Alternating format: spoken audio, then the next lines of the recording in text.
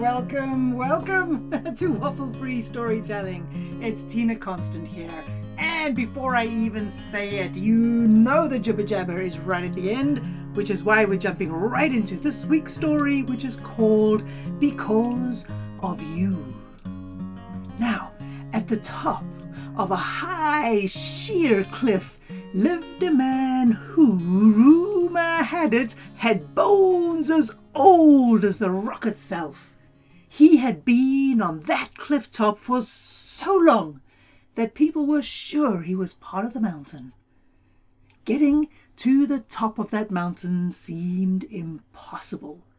So as you can imagine, the people in the village below made a great sport out of seeing how high anyone could get. It wasn't so much the height and the steep grade of the rock, although that was tough enough. It was that the cliff face was slippery and smooth. Where there were hand or footholds, they cracked and splintered at the slightest touch. Some said it was because the wind and the rain had pounded the cliff over the ages, but Jerusha knew it was because of the hundreds and thousands of hands and feet and clumsy grips that the previous generation of climbers had made. All of their mistakes had damaged the rock so much so that now even taking the first step for this new generation of climbers seemed an impossible task. But despite it all, Jerusha was determined to get to the top, no matter what. And not because of the game, not because of the challenge, but because she had a question to ask that old man that only he could answer. And so, every day, Jerusha went to the bottom of those cliffs. She looked up to map the route and began to climb.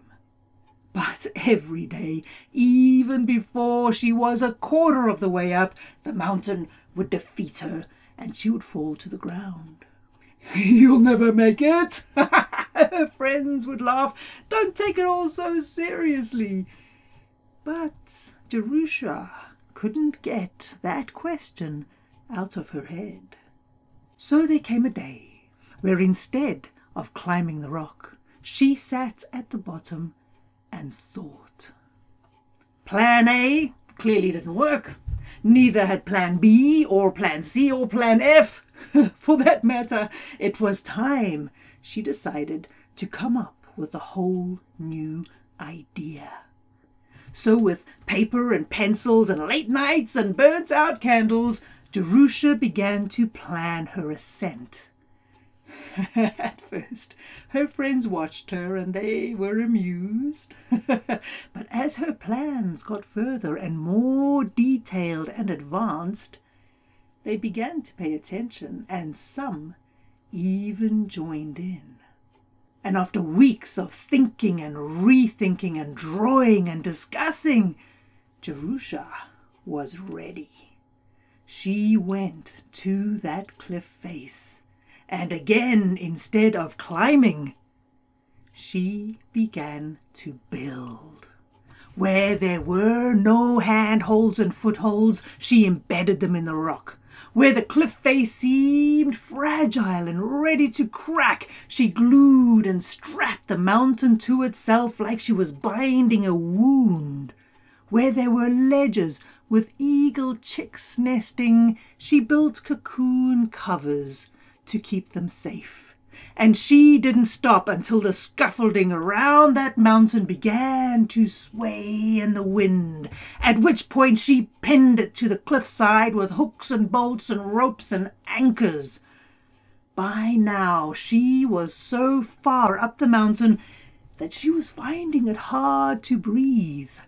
The breeze had turned into a gale. The sun was degrees hotter.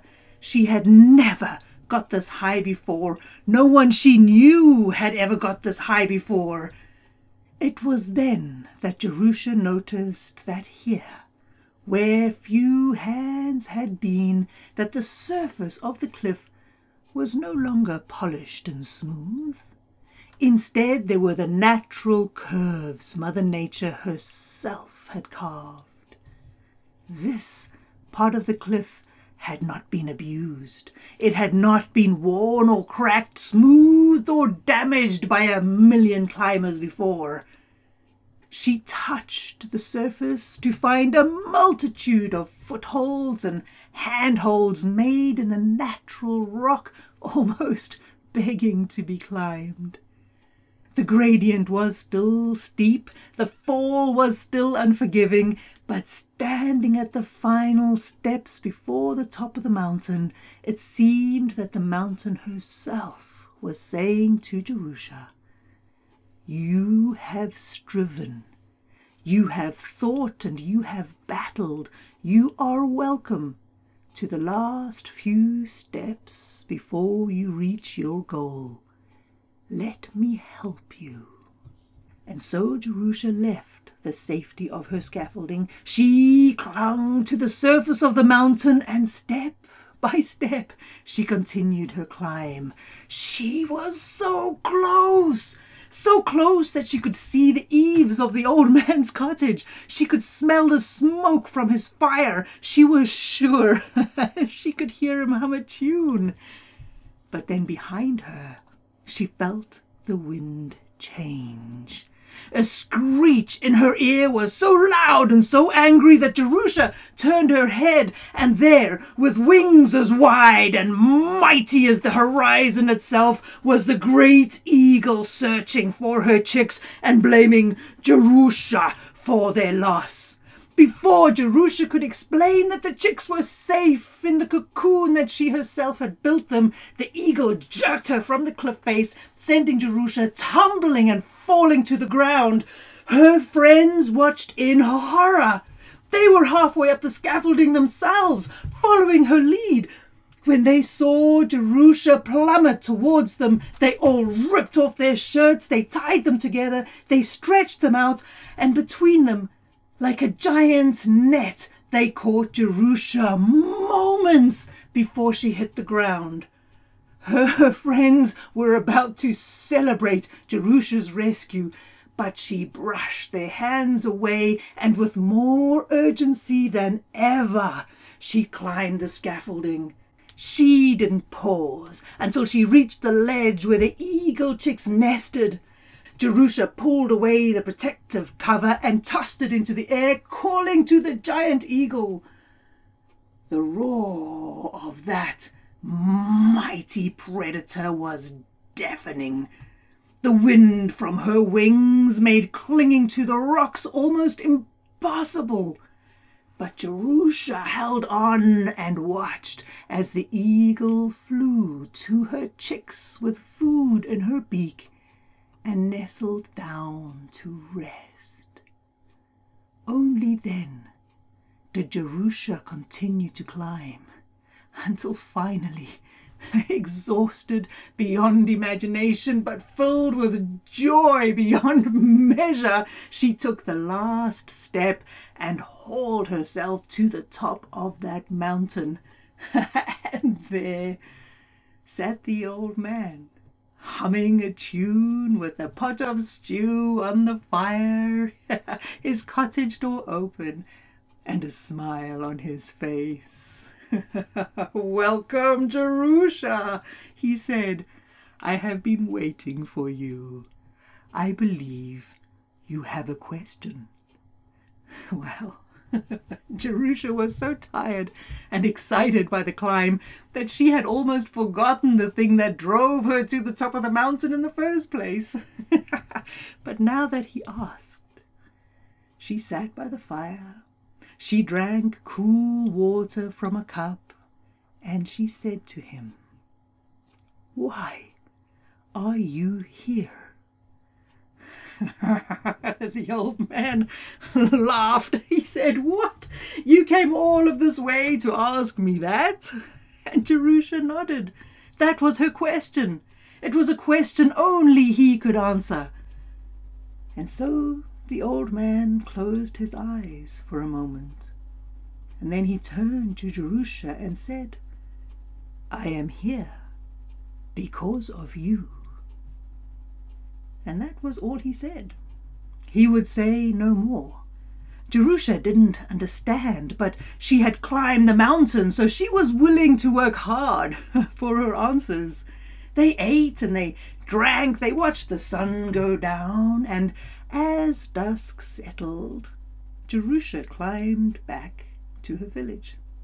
Despite the 100 questions from her friends and family, Jerusha couldn't speak. She sat in silence around her fireside.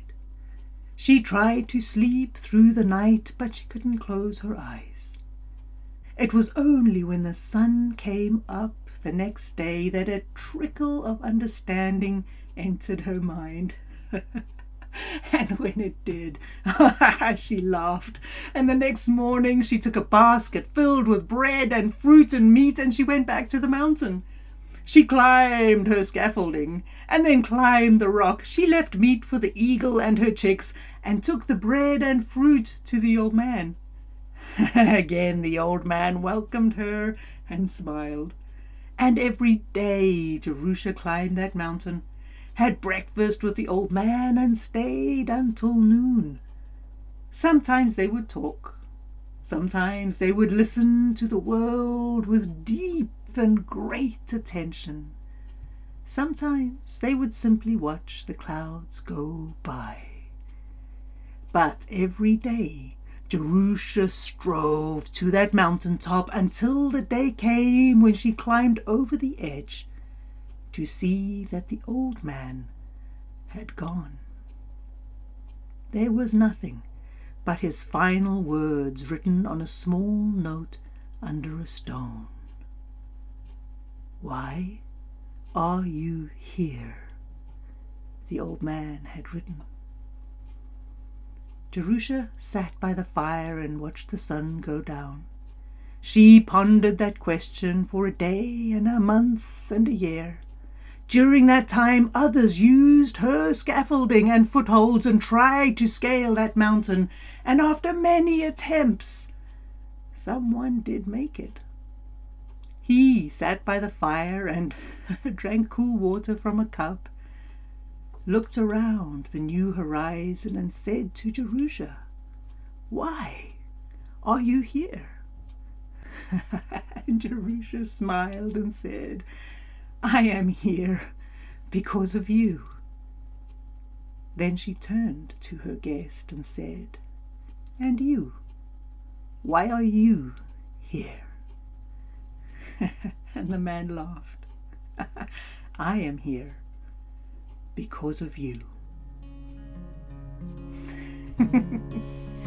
There you go.